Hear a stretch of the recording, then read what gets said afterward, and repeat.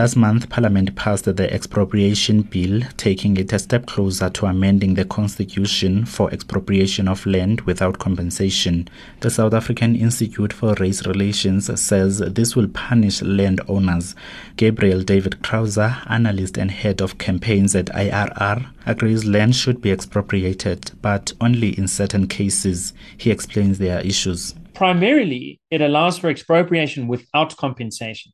That is a way to say you're going to punish someone. Anytime you are expropriating for less than market value, what the government is doing is it is punishing that owner, even though that owner has not committed a crime. If you have committed a crime, there's such a thing as asset forfeitures and seizures. So the Guptas, Zuma, pay back the money. We all know that story. If you have done the crime, you must pay back the money. But expropriation without compensation is going to be targeted on people who have no crime that they have committed. The government of apartheid committed a crime. You cannot punish an individual for what a government did, especially if it's an individual who's bought that land from someone else or bought it from the government. The problem is with the government. What it's going to do is it's going to mean punishing scapegoating. It's going to allow corruption to proliferate. It's going to allow corrupt municipal officials that preside over bankrupt municipalities to go and take land to feed their own patronage network. It's going to mean the banking sector is under crisis. More than half of the farming land in this country and peri-urban land is currently leveraged by banks. Now, if you take it away, no one's going to pay it back.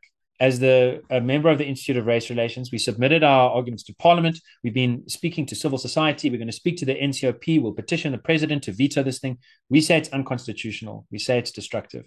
And primarily it's because it's punishing a scapegoat for the crime of apartheid. The organization wants land to be privatized. The government of South Africa, as a legacy hangover of apartheid, and as a result of expropriation that's taken place, has a tremendously large amount of land that it should be privatizing. It should be handing over to individuals. Individuals should be owning that. And according to the best academic analysis that I can find, at this stage, about 22 million South Africans, a third of the population roughly, is living on government-owned land.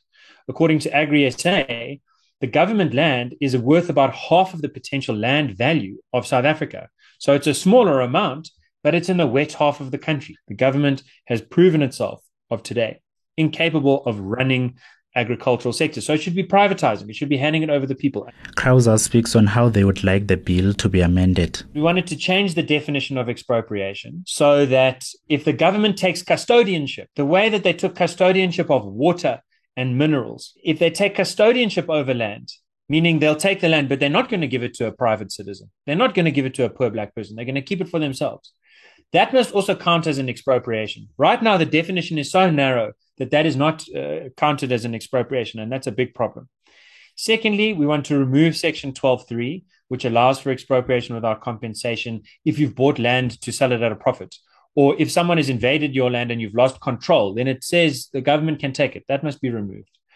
We also want to see a change in the sequence. Right under this bill, the government can say, we're going to take your land, and only has to give their reasons later. It must be the other way around. Also, it can take the land before the court process is finished. That must also be the other way around. Also, it says you can take the land before paying, where there is compensation. That's crazy. We know, anybody who's looked at the Auditor General's reports knows that the government is not good at paying on time.